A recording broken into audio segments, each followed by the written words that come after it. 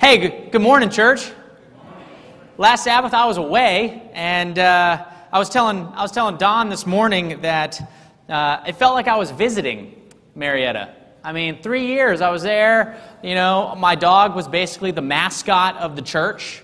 This 106-pound Rhodesian Ridgeback, and we'd bring him because we'd be doing something after church, and so we didn't want to leave him at home, because those of you who are dog owners know that if a dog gets bored, it might start to chew something up, and so we didn't want to do that, so I'd bring him to the church, and I'd put him in my office, and people would stop by to see the dog.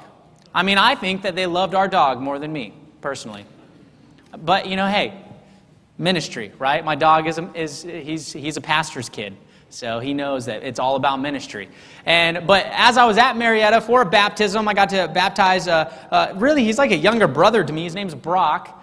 I resonate with his story so much on loving a sport and feeling conflicted about Sabbath and choosing God over a sport. And so, it was awesome to be there. But it felt like I was away from home, and so it feels good to be back home this Sabbath. And today we're going to be talking about something that I think is incredibly what's the word? My brain is going blank here on the word. It's just something. We're gonna unpack it. It's something, all right?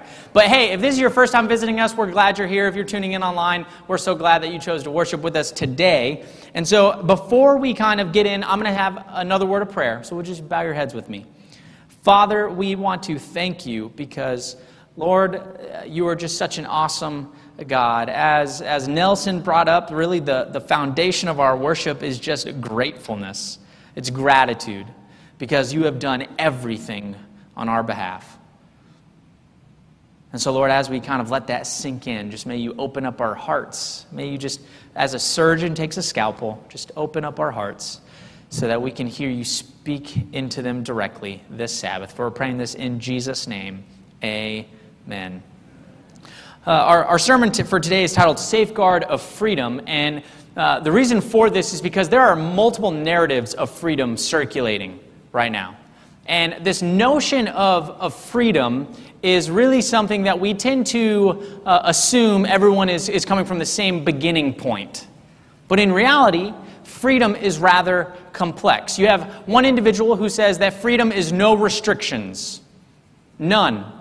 Absolutely none. Maybe when you were a kid, you wanted freedom, and your version of freedom was you didn't have a curfew, or you didn't have any chores to do before you could go out and play with your friends, or you didn't have to go to school, or you didn't have homework assignments. You had no restrictions. You could choose what you wanted to do at any time without any ramifications for how it impacted somebody else.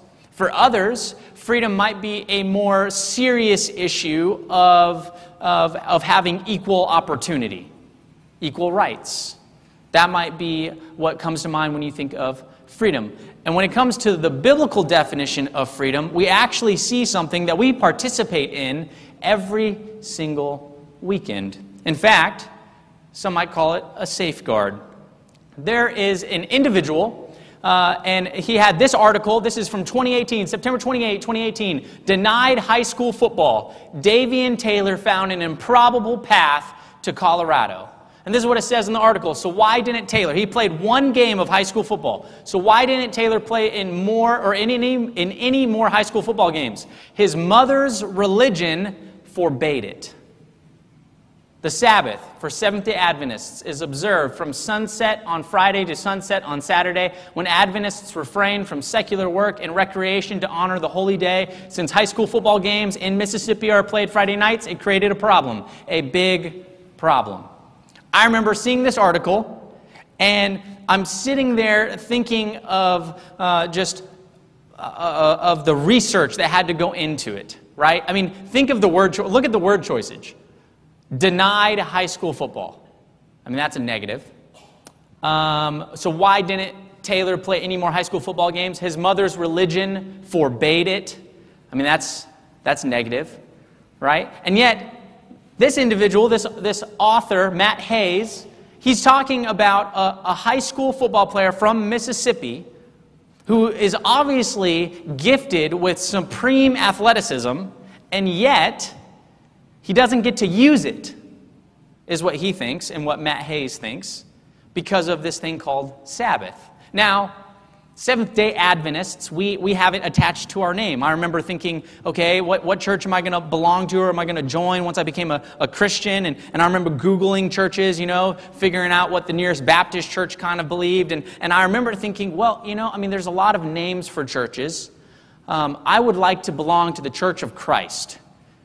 But I didn't know that there was a denomination called the Church of Christ. I said I wanted to follow Jesus, and so I want to be a part of his church. So I just Googled Church of Christ, thinking surely they have similar thoughts that I have, right? But now I'm a Seventh-day Adventist. I'm a Seventh-day Adventist minister. And I think it's rather interesting that we would have our church denomination, even though we believe in Jesus. We believe in Jesus so much that we are radically committed to Jesus. In fact, that's really he's the only person we're committed to when it comes to religious things. It's just Jesus. Prove it to us from Jesus, period. Matter of factly, it's just all about Jesus for us. And yet our church name is Seventh-day Adventists, right? The seventh day, signifying this thing called the Sabbath. And for Davian Taylor, the Sabbath was restrictive. It didn't allow him to step into something that he really, really wanted. And as somebody who has worked with youth in most of their ministry, I can tell you that there is this tension that many of us feel around Sabbath. There's a lot of tension. Friday comes and you start to think, oh man, I don't get to have as much fun tomorrow as I normally would. Some people feel that way. Some, we mask it because we take a picture of nature and we say, so thankful for Sabbath because we're exhausted from a work week. But really, we're just so thankful that we can just not go into work. It's not really about the Sabbath. It's just more so about just not going into work. It's about this day off.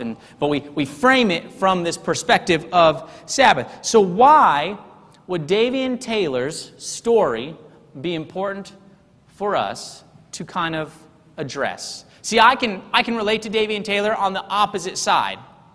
I was a hockey player. You guys know this. I've shared this with you. And as I was becoming a Christian, I was studying my Bible.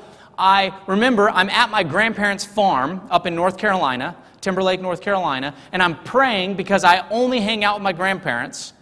I'm 19 years old, and so I get down on my knees and I say, Lord, take me anywhere. I love my grandparents. But I needed some friends that were my own age. That's how I felt. And so I said, Lord, take me where, it doesn't matter where it is, Lord, bring me somewhere or bring some friends to this place. And that evening, I get a text message. And it's from my assistant hockey coach that I haven't spoken to in over a year. I haven't played hockey in over a year.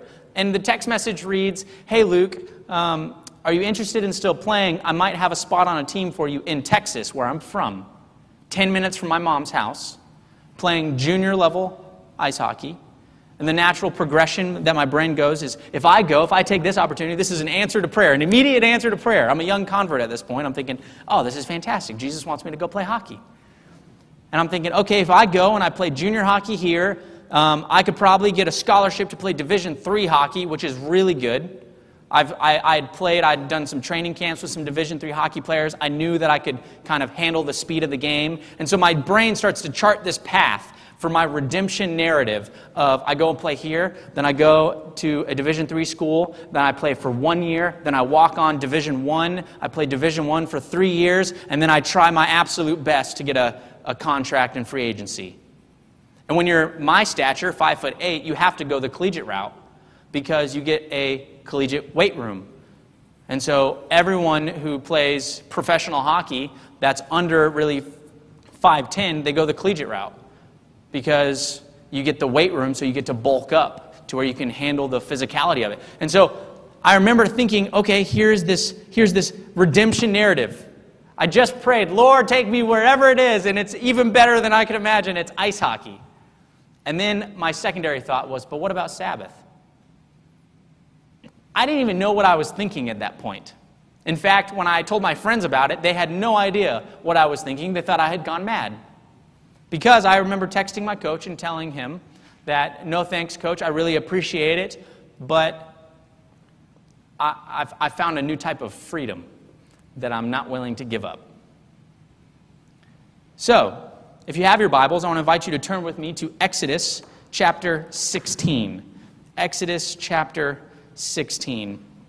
I'm going to be reading from the New American Standard Bible, and so if you're getting there in your phone and you want to follow along with the translation that I'm reading from, New American Standard, NASB, and we're going to be in Exodus chapter 16. We're actually going to be looking at the whole chapter because this is absolutely amazing. I mean, this is just incredibly profound what God teaches us from Exodus 16. See, the context is this. Exodus 15 is this song of deliverance, right? It's the song of Moses. God has just used Moses to bring this entire nation out of slavery, right? Thus signifying that God values freedom. He went and got his children and he brings them up out of slavery. And they're several days into this new narrative of their life, a freedom that they've never experienced before. 400 years of captivity. That means that everyone that has been brought up out of slavery has never experienced freedom before. They have been oppressed. Their whole livelihood has been to create for somebody else. Their timeline has been for somebody else. They have to show up to work for somebody else, and somebody else tells them when they can go home, what they can do, when they can take their break, when they can go and spend some time with their family. They never get a vacation. They never get a weekend. And all they're doing is building these monuments to signify the superiority of Pharaoh and his family. That's their livelihood. And so God brings them out of slavery, and this is what the Bible says immediately upon their freedom. Exodus 16, verse 1, it says, "Then they set out from Elim, and all the congregation of the sons of Israel came to the wilderness of Sin, which is between Elim and Sinai.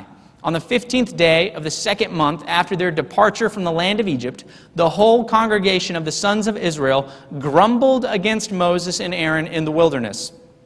The sons of Israel said to them, 'Would that we had died by the Lord's hand in the land of Egypt, when we sat by the pots of meat, when we ate bread to the full, for you have brought us out into this wilderness to kill this whole assembly with hunger.'"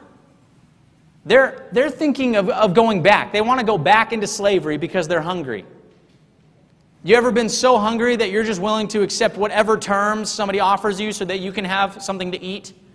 For me, it's a Pop-Tart. I mean, it's the strawberry one with the frosting on top. I mean, it's the worst thing imaginable, but they're so good. And, my friend could coax me he could coax me into really pretty much anything for a strawberry Pop-Tart. Because they were just so good, right? But no, here, Israel, they've been delivered. They've been set free, and they're mere days into freedom, and they're hungry. They have an immediate need that surfaces, and so they're willing to go back into slavery. Man, it just doesn't make sense, right? But think about it. If you've never experienced freedom before, and now you're in freedom, and there's all of this possibility that things could go wrong, you're going to become rather fearful, to the point where any level of stability, even if it's suffering, might sound appealing. And so they start to grumble, and they say, why would you bring us out here to kill us in the wilderness? But then verse 4, "Then the Lord said to Moses, 'Behold, I will rain bread from heaven for you, and the people shall go out and gather a day's portion every day, that I may test them, whether or not they will walk in my instruction.'" You ever felt like you were being tested by God? Right? You ever feel like He put you in a situation where you basically had two options, right? You could either die holding on to your conviction, or you could die, literally, right? Because that's how you feel. You feel like you don't have any good options. Otherwise, you wouldn't be in a tough place, right? Sometimes we end up in situations where you feel like you're being tested by God, and the only options are suffering and suffering. And so it just seems, God, why would you do that? Right? Why would you do that? If God is a loving God, which the Bible says He is, why would He test Israel? Right? They're grumbling, they're hungry, and He says, all right, I'm going to use this as a teaching moment. You ever have a parent that does that? Where maybe some of you parents, your kid does something, and then you say, all right, this is going to be an educational opportunity. This is going to be a lesson. And then if they turn into a pastor, all the lessons that they've learned become stories and sermons. So God, He says, okay, we're going to test you right? And so verse 5, on the 6th day, when they prepare what they bring in, it will be twice as much as they gather daily. So here's the test. I'm going to rain bread from heaven for you. We're going to call this thing called manna. And you're going to go and pick up enough for your family, for your immediate household each day. But then the 6th day is going to come, and you're going to collect how much? Twice as much. That's the test. So verse 7, in the morning you will see the glory of the Lord, for he hears your grumblings against the Lord. And what are we that you grumble against us? And so verse 8 through 21, it goes about where the Israelites, they see this flake-like thing on the ground, and they call it manna, and so they go out, and you have some that don't quite trust God's guidance, and so they try to gather too much, but it spoils. And then you have some who they gather just enough, and their entire household their needs are met every single day, daily, Sunday, Monday, Tuesday, Wednesday, Thursday, and then Friday comes. And God has said on the 6th day, you're to go out and you are to collect twice as much. Why? Because, and this is where it gets amazing. Verse 22, Exodus 16, verse 22. Now on the 6th day, they gathered twice as much bread, 2 omers for each one. When all the leaders of the congregation came and told Moses, then he said to them, this is what the Lord meant. Tomorrow is a Sabbath observance, a holy Sabbath to the Lord. Bake what you will bake, and boil what you will boil, and all that is left over put aside to be kept until morning. So they put it aside until morning, as Moses had ordered, and it did not become foul, nor was there any worm in it. Moses said, eat it today, for today is a Sabbath to the Lord. Today you will not find it in the field. 6 days you shall gather it, but the 7th day, the Sabbath, there will be none. And Israel, being the nation and being human that they were, they go out and they try to find some on the 7th day. It came about on the 7th day that some of the people went out to gather, but they found none. Then the Lord said to Moses, how long do you refuse to keep my commandments and my instructions? And this is oh, what a beautiful verse. See, the Lord has given you the Sabbath. The Sabbath is a gift. It's not a restriction. The Sabbath is meant to be a gift. You know, there's this Jewish rabbi, his name was Abraham Joshua Heschel, and he writes this. He talks about the Sabbath. This is in his most well-known book, The Sabbath. Gallantly, ceaselessly, quietly, man must fight for inner liberty or freedom to remain independent of the enslavement of the material world. Inner liberty depends upon being exempt from domination of things as well as from domination of people. There are many who have acquired a high degree of political and social liberty, but only very few are not enslaved to things. This is our constant problem. How to live with people and remain free. How to live with things and remain independent. So this is what God did with the Sabbath. He set in place a safeguard to protect his people, his children, from submitting to alternative forms of slavery. Taylor, the football player, he thought that the Sabbath was a restriction, when in reality the Sabbath is a safeguard for freedom. This is the very first thing that God teaches Israel. He's just performed the greatest act of deliverance, an act that is going to be told time and time and time again. In fact, he commands the Israelites to tell their children, remind them of the story of how I came into Egypt and brought you up out of there because of my love for you. In fact, he sets in place this thing called the Passover to continually remind them that it was God that did it, not them. It's not like they caused an uprising, a revolt, right? Led by some super charismatic leader, and there's swords and violence and fights, right? It's not like that. No, in fact, it's God doing all of it. He did everything to set his people free. And so, mere days in the wilderness, they're already thinking, because freedom is difficult, let's be honest. We're constantly bombarded with so many things. I shared one time in a sermon this ad from Mercedes-Benz, right? It's this ad titled, Grow Up. And it was marketed towards individuals, millennials, young adults, kind of in their mid-20s to mid-30s kind of demographic. And surveys have found out that this demographic tends to live at home longer. And so Mercedes-Benz, I'm sure they were gathered around this table. They said, hey, what could we do? What's our target audience? They spend millions of dollars in how to market towards you and I to get us to buy their product. They're not the only company. We're bombarded all the time with ads, campaigns. If you want to know what is the number one selling thing in Alpharetta, just drive around and look at the billboards. You'll find out very quickly because money rises to the top in marketing. And so Mercedes-Benz, they said, hey, we'll help you grow up. Well, what comes with growing up? Freedom. You now get the ability to make decisions on your own. And so Mercedes-Benz subliminally said, we'll help you grow up to attain that freedom. But that's just one ad. They're all over the place. My grandmother, she doesn't watch commercials, so she doesn't know how she's being marketed towards, but she refuses. She'll get up and leave the room. It's fantastic because I'll ask her to make popcorn during that moment or something. It's like best of both worlds. But commercials, not just Super Bowl commercials, but just every commercial, radio commercials, billboards, trends. People spend their livelihoods thinking about how to get us to be consumers. Israel has just entered freedom, and they're already thinking about going back into slavery because it's easy to be enslaved. It's hard to remain free. Because you're going to be bombarded and you're going to feel this tension almost all the time. You're just naturally going to feel this tension. I have a friend, his name is Avery Daniels, and I was working at summer camp. I was a camp counselor, and it was teen camp, and so, teen camp is super easy because you just tell all the teens that, one, they don't have phones, so they can't, text and stay up late at night or anything like that because they don't know what to do without technology nowadays. So it's super safe, right? And then I would just tell them, hey guys, there's this thing called honor cabin. And if we get enough points with a clean cabin and we're respectful, whatever, then we get like a pizza party or like a pool party and things like that. And they'd be like, yeah, that'd be so cool, et cetera. And I'd be like, yeah, we're not going to get honor cabin. Let's just accept that right now. Chances are we're not going to get honor cabin. It's just going to happen. But what we will do is if everything is clean and we're respectful, we will prank other cabins. We almost won honor cabin like every week. Because we were super tidy. You just an alternative, right? An incentive to prank other cabins, right? So Avery's in my cabin, and he is a stud of a basketball player. He's in 8th grade, and he's already on a list because he's like 5'11" in 8th grade.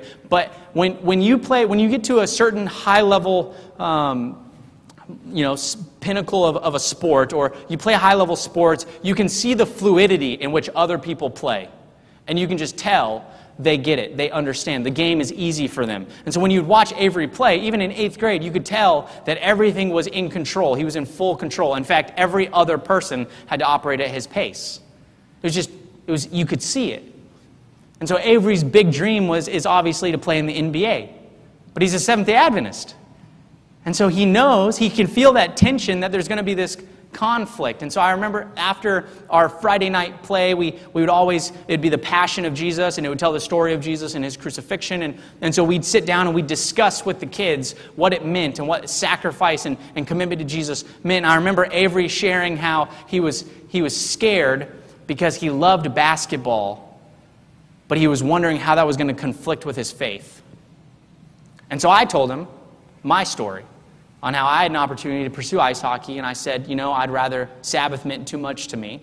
And I shared this line with him on how I think it's better, I think it's even more powerful. I think you have the last say, when you can say, yeah, I could have, but instead I chose God. I think that's so much weightier. Because everyone else, they would love to be able to, have that job, with that travel budget, with that company car, with that home, or play that sport, or go to that school. I think it'd be much better to be able to say, yeah, if I wanted to, I probably could have, but instead I just chose to follow Jesus. It's so counterproductive. It's counterintuitive, right? It almost doesn't make sense. And so Avery, after I shared with him my story, he transferred. Going into 9th grade, going into a super great basketball program, he transferred to an Adventist boarding academy. Because he would rather use basketball as a ministry than as an idol. Israel, they're mere days into freedom, and they're already trying to go back into slavery. Already trying to go back. And so, I got to go back here. Jesus says this, right? We saw in Exodus that Sabbath was given, right? Jesus says the Sabbath was made for man, not man for the Sabbath. The Sabbath is a gift. It's a safeguard to show us if we're truly living free. In fact, there's been this uptick in literature. This is probably, every book is probably no older than 3 years old, and these are all from non-Adventist authors, but they're looking at how exhausted, how anxious, how we're getting less sleep, how our relationships are breaking down, and so they have hypothesized that it's because, as Christians, they've forgotten about Sabbath. So we have subversive Sabbath, you have keeping the Sabbath holy, holistically, you have this finding the Sabbath in the everyday sacred rest, and then you have John Mark Comer's The Ruthless Elimination of Hurry. Did you know Atlanta is the third most overworked city in the United States before COVID? Third most overworked city in the United States. We're constantly on the go, that we have no time to pause and rest. What does that say about who our master really is? If we don't have control to say, nope, I'm going to take this time off to focus on something more important to me. Right? I mean, it shows that there is a level of non-freedom that is happening. So, what is the Sabbath? Because we could look at some verses, we could go to the Ten Commandments, and we're going to go there in a little bit, but the Sabbath kind of has this negative connotation for many. I remember when I showed up to Southern Adventist University, and I was quickly introduced that there are many theories or many different ways that one practices Sabbath. You would have some kids who they couldn't wait until Friday because they would be in the dorm and they'd be playing video games until like 3 o'clock in the morning, and they were pumped for it because the weekend came. And then you'd have some who they would spend all day at church. They'd wake up early, they would go to their church service, then they would have an afternoon lunch, and then they would go to like an outreach activity where they'd go and canvass a neighborhood by handing out these tracts or go knock on doors to see if they could pray with someone. And then they wouldn't get home until like maybe 7 p.m. And then they would go to a closing the Sabbath thing. And so the whole day was spent, and I remember thinking, man, how do you actually rest? Like, that just sounds exhausting to me. Right? I mean, as a full-time student, I need to just pause, like, sometimes. But then you'd have some who they would use the Sabbath to catch up on sleep because they were exhausted from the week. And so so there were these many different ways that Sabbath manifested in my peers' lives. And so I remember thinking, well, this question right here, what is the Sabbath then? Because as Christians, is there freedom in how one keeps Sabbath? Oh, absolutely. There's a lot of freedom. In fact, I'm so thankful that God doesn't say this is what every single time of the day is to be, right? You wake up at 7:05 and 30 seconds, you're brushing your teeth. 7:10, I'm so thankful it's not that regimented, right? Because God is God that values freedom. So what then is the Sabbath? Well, this is what it says in Exodus. Remember the Sabbath day to keep it holy. 6 days you shall labor and do all your work. But the seventh day is a Sabbath to the Lord your God. On it you shall not do any work, you or your son or your daughter, your male servant or your female servant, or your livestock, or the sojourner, which is somebody who's staying with you from out of town, who is within your gates. For in 6 days the Lord made the heavens and the earth, the sea and all that is in them, and rested on the seventh day. Therefore the Lord blessed the Sabbath day and made it holy. That's from the Ten Commandments, but then there's another section in the Ten Commandments. Observe the Sabbath day to keep it holy, as the Lord your God commanded you. 6 days you shall labor and do all your work, but the seventh day is a Sabbath to the Lord your God. On it you shall not do any work, you or your son or your daughter, or your male servant or your female servant, or your ox or your donkey, or any of your livestock, or the sojourner who is within your gates, that your male servant and female servant may rest as well as you. And then it says this, you shall remember that you were a slave in the land of Egypt, and the Lord your God brought you out from there with a mighty hand and an outstretched arm. Therefore, the Lord your God commanded you to keep the Sabbath day. So we have two reasons. The reason one is because God is the creator, and then reason two, that God is the redeemer. That's the whole reason for the Sabbath, right? Now, as Seventh-day Adventists, we might know, for those of us who are Seventh-day Adventists, we've heard these verses before, and we've heard kind of, rather, I would say, just very brief studies on the Sabbath. I would say that we've kind of peaked in our studying of what Sabbath really is, because we can prove that it's the seventh day. The Bible is pretty clear that the seventh day is the Sabbath, but there was a non-Seventh-day Adventist scholar. His name is Meredith Kline. And he, an Old Testament scholar, he looks at the Ten Commandments. Now, how many stones are the Ten Commandments? You have one stone, right? You have 2 tablets of stone. And if you walk into some homes, you'll see this layout, right? You walk in, and you have on one tablet of stone, there's the 4 commandments. And then on the other tablet of stone, there's the 6. I mean, I really feel like if God, with the God of the Bible that was so intricate on the creating of the sanctuary, to me, I struggle with how incongruent the numbers are. You know, you have 4 and then you have 6. Like, I struggle with that because I would think that God would do 5 and 5 because it'd just be perfect alignment, right? And so every time I see that kind of tapestry or picture, I struggle with it because it's just illogical to me, right? That the God that created numbers wouldn't have 5 and 5, right? But he's God, I'm not, so he has his thing. But there's this thing called a suzerain covenant. A suzerain covenant was a covenant made between a king of tremendous power and another individual who needed assistance that the king of tremendous power helped out. They would establish a suzerain covenant, and this covenant was essentially stipulations on how you are to act now that I redeemed you. It's basically how you can pay me back, right? We have this nowadays where you're at Taco Bell and you forgot your wallet and you say, I'll Cash App you, right? Or, oh, can I pay you on Venmo? Or, something like that. Like, those are our stipulations. That's like a brief suzerain covenant we make all the time. Well, with God, the Ten Commandments mirror a suzerain covenant. It was an ancient Near Eastern thing. You could pull it up on Wikipedia. You could there's document after document after document pointing to the fact that the Ten Commandments are probably a suzerain covenant. So what does that mean? Because in the suzerain covenant, you would have a copy if you were the conquering king, and then you would hand a copy to the person that you helped out. Right? So you would each have a copy. Interesting, because there's 2 tablets of stone. And in the middle of the copy, you would put your dynastic seal, which was a seal of your image. But there's a commandment that says to not make any graven images. So surely that rules out that this is a suzerain covenant, because there's no image of God, right? It's not like he put a picture of Jesus, because, Jesus doesn't come until the New Testament, right?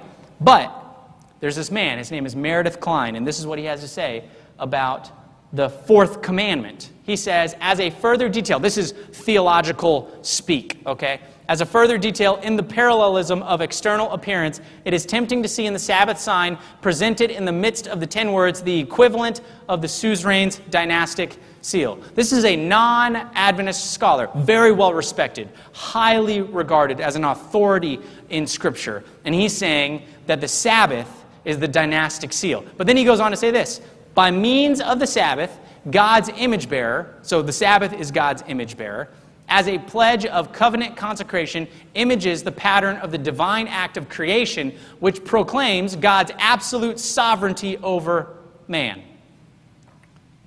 So the Sabbath, he's saying, is God's dynastic seal. But then he says this: God has stamped on world history the sign of the Sabbath as his seal of ownership and authority.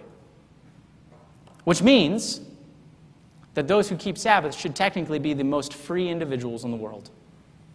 Because we don't operate on the timeline of what the world tells us to do. We don't feel the push to go and have this wardrobe so we look this certain way, or to have this job so we're esteemed in this certain light, or to be this type of way in a relationship, or this type of way in a relationship. We don't feel that tension anymore when we understand that the Sabbath is this safeguard for freedom, and it's the sign of God over our lives that he is Lord, and that he wants us to have freedom. But for many of us, we might feel this tension because we struggle with Sabbath keeping. We do, because we think of it as it's just a day off, that's not what the intention of it was.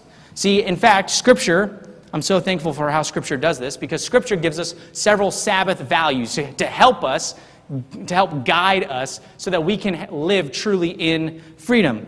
One Sabbath value is to stop from working for ourselves and our own pleasure, and to stop from having others work on our behalf, right? So we take a break and we extend a break to somebody else. So now we are freedom giving. We're saying, no, no, no, no, no, no. You don't have to work on my behalf. I'll do it freely. I'll do it voluntarily.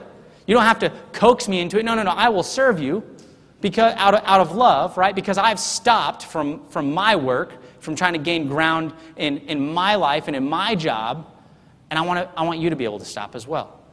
Then there's this one. This is probably one of my favorite. Rest, right? Rest from work to focus on God as our Redeemer, recognizing the free gift of grace. Give others rest from working on our behalf, valuing them as God's children, and seeking to give them the rest that God grants us every day. Rest from worry, stress, selfish pursuits, and hurry. Then we have this one, delight. This one is my absolute favorite. I wanted to title this play, but I thought we would miss it. So delight. We delight in intentional fellowship, choosing to participate in fellowship that will help us grow in our understanding of God and His love for us. We embrace a childlike trust in God as Savior and Provider, and therefore can really let go and rest. And then we play in creation. I had to sneak it in somewhere. We play in creation, learning more about our loving God who is the Creator. I mean, you ever go to the zoo and you see otters? Otters are my favorite animal. I think they're amazing. And they live a life on slip and slides. I mean, it's like summer camp every day of their life. It's fantastic. I mean, God created otters with that mindset, that way. So, of course, God values playing outside in creation, right? I mean, look at nature. So we delight, and then we worship. We worship God in song and music. We worship God by serving others and bringing about His restoration. We learn in Sabbath school that an act of worship is seeking the justice of the oppressed and the marginalized. We worship God by spending intentional time with Him in prayer and Scripture. And so what we find is these 4 values, right? We stop, we rest, we delight, and we worship. And these aren't mandates.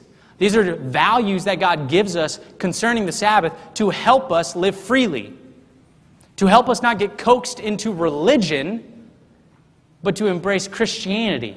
See, there's a difference. Religion tells you this is what you can do to earn God's favor. Christianity says there was nothing you can do to earn God's favor. In fact, God Himself stepped into your position because He loves you, period.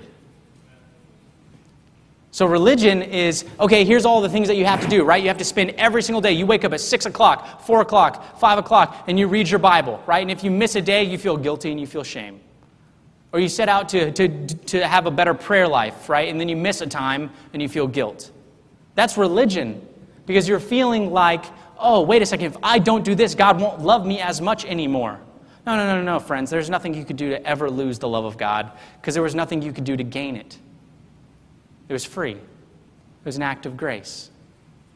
And so there are these Sabbath values to safeguard us to live a life of freedom.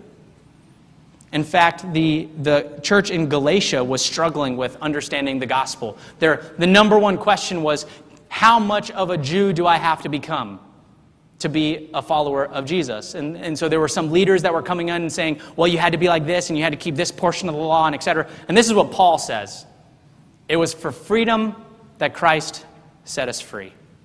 Therefore, do not be subject again to a yoke of slavery. It's freedom. Christ wants to give us freedom. We see it in the Old Testament, we see it in the New Testament.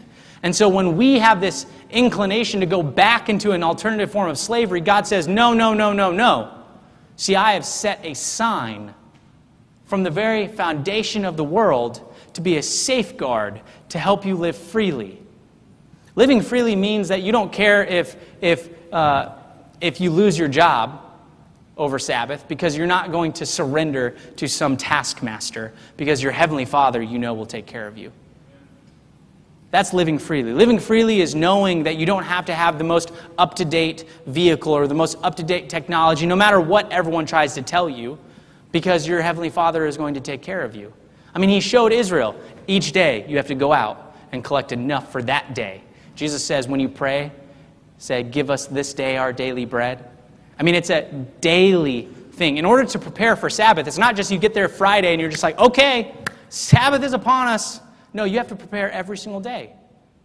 You have to have an intentionality every single day so that you can truly live freely and enter into a Sabbath rest. I learned this when I had a friend who called me. I had seen him several times. We'd never had a class before, but he worked as a checkout clerk at the Village Market Deli, not at the deli, at the Village Market up at Southern Adventist University up in Collegedale, Tennessee. And his name is Jordan. And we would go, back and forth. I'd always see him as I'm rushing to my Comp 101 class or another class or et cetera, because I was always rushing across campus. And he'd always ask me how it was going, and I'd be like, oh man, it's great, God is good, I'm learning so much, this class is I'm falling asleep in this class, but this class is great, it's fantastic. And we just have very small talk. And then one day he texts me, and he says, hey man, would you mind coming over? I have questions about the Bible. Now I knew Jordan's story a little bit, because Southern is enough of a smaller school to where you kind of get to know everyone. And I knew that he had this image of God that was contrary to my image of God. And so when I got this text message, I had no idea what I was going to walk into. But I said, absolutely, man, I'll come by and we can talk. I didn't ask him what the question was so I could prepare, so I could, go and be like, okay, this Bible verse and, this Bible verse. Or I didn't bring with me a set of studies. I just said, okay, God, I don't know what this is, but we're going to step into it, and we're just going to ask you to lead. And I remember coming in and sitting down and immediately being put on the defensive when he asked me, how is it that you can follow a God that is restrictive? I don't know if that's exactly the words that he used, but that was the impression that I heard. And I said, oh man, that's a great question. Let me take you to a Bible verse. And I took him to Galatians 5, verse 1, that it was for freedom that Christ set us free. He had never read that verse before. Nobody had ever brought that to his attention. And it was almost like he had been completely disarmed. What do you mean Christ has set us free for freedom? No. Christ died so that I would come alongside or follow him, and I have to keep this rigid set of rules. I had to have this diet, and I had to have this practice, and I had to have this devotional schedule, and I had to read these books. And it was really trauma from an Adventist school that he had gone to, where people would knock on his door to make sure that he was up to read the Bible. That's not freedom. I don't see Jesus coaxing us into following him. He just said, look, I love you, and that's enough. And so I shared that verse with Jordan, and then I took him to the only chapter that I knew off the top of my head at the time, which was Lamentations chapter 3, which is the most depressing chapter in probably all of the Bible. Jeremiah, the prophet, he's talking about how he's followed God, and yet God has been harsh to him. In fact, he shows us his dental plan. He says that God has made his teeth grind on gravel. And Jordan is reading this, and he's just like, wait, this is in the Bible? And then out of nowhere, through just the conversation, all of a sudden he starts to tear up. Because he finally realized that God does not expect us to be this image of a person or this image of a follower. He loves us the way that we are, but he also loves us enough to help us to become the best of ourselves. And one of the ways that he gets us there is by allowing us to have freedom. But he's jealous of our freedom. And so he set in place a safeguard so that we wouldn't submit to other forms of slavery. 3 years after that conversation, after I sat in Jordan's living room and we had a very brief Bible study and he opened up to me on multiple things, he reached out to me and asked if I would baptize him.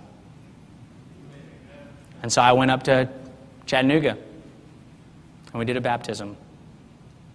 It was intimidating because Jordan is about 6'3" and the baptismal tank was a very weird setup circle. But as we were in the water, he pulled out, he had been holding it in his hand to not get it wet, a note that he had written about all the attempts that he had tried to believe that God actually loved him. All of the times that he had said, okay, God, I think I get it, and tried to submit to it. But then now he fully understood it. It was for freedom that Christ set us free. He values our freedom, not the freedom with no restrictions, because then we would have nothing to rebel against, and therefore it's not real freedom. He doesn't just value the freedom of equality. No, biblical freedom encapsulates the best of every theory of freedom and disregards every negative, because it's the only real freedom. And the safeguard he set in place was the Sabbath. And so we're living freely right now. Isn't that fantastic? I want to pray for you. Father, we want to thank you. Lord, so often we are like the Israelites, where you bring us up out of slavery, whether that's slavery to an addiction, whether that's slavery to an ideology, whether that's slavery just to bad habits, Lord. So often you'll bring us out of slavery, and us, like the Israelites, will say, oh man, this is uncomfortable, it's uneasy, and we'll try to go back into it, Lord. But Father, you are somebody that values our freedom because you are a God of love. And with love, there comes this notion to love or not love back. And so, Lord, you are jealous for our freedom.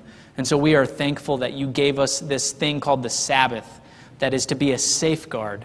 And so, Lord, may we explore these values of to stop, to rest, to delight, and worship so that we don't feel the push and pull that society tries to bombard on us, but that we can truly live a life that is so free that people start to question what it is that we have, and we can just simply tell them that we have a Lord and Savior, and his name is Jesus Christ. Lord, we love you and we praise you, and we cannot wait to be rid of this world and with you for eternity. Come soon, Lord, for that is our prayer in the name of Jesus. And everyone said,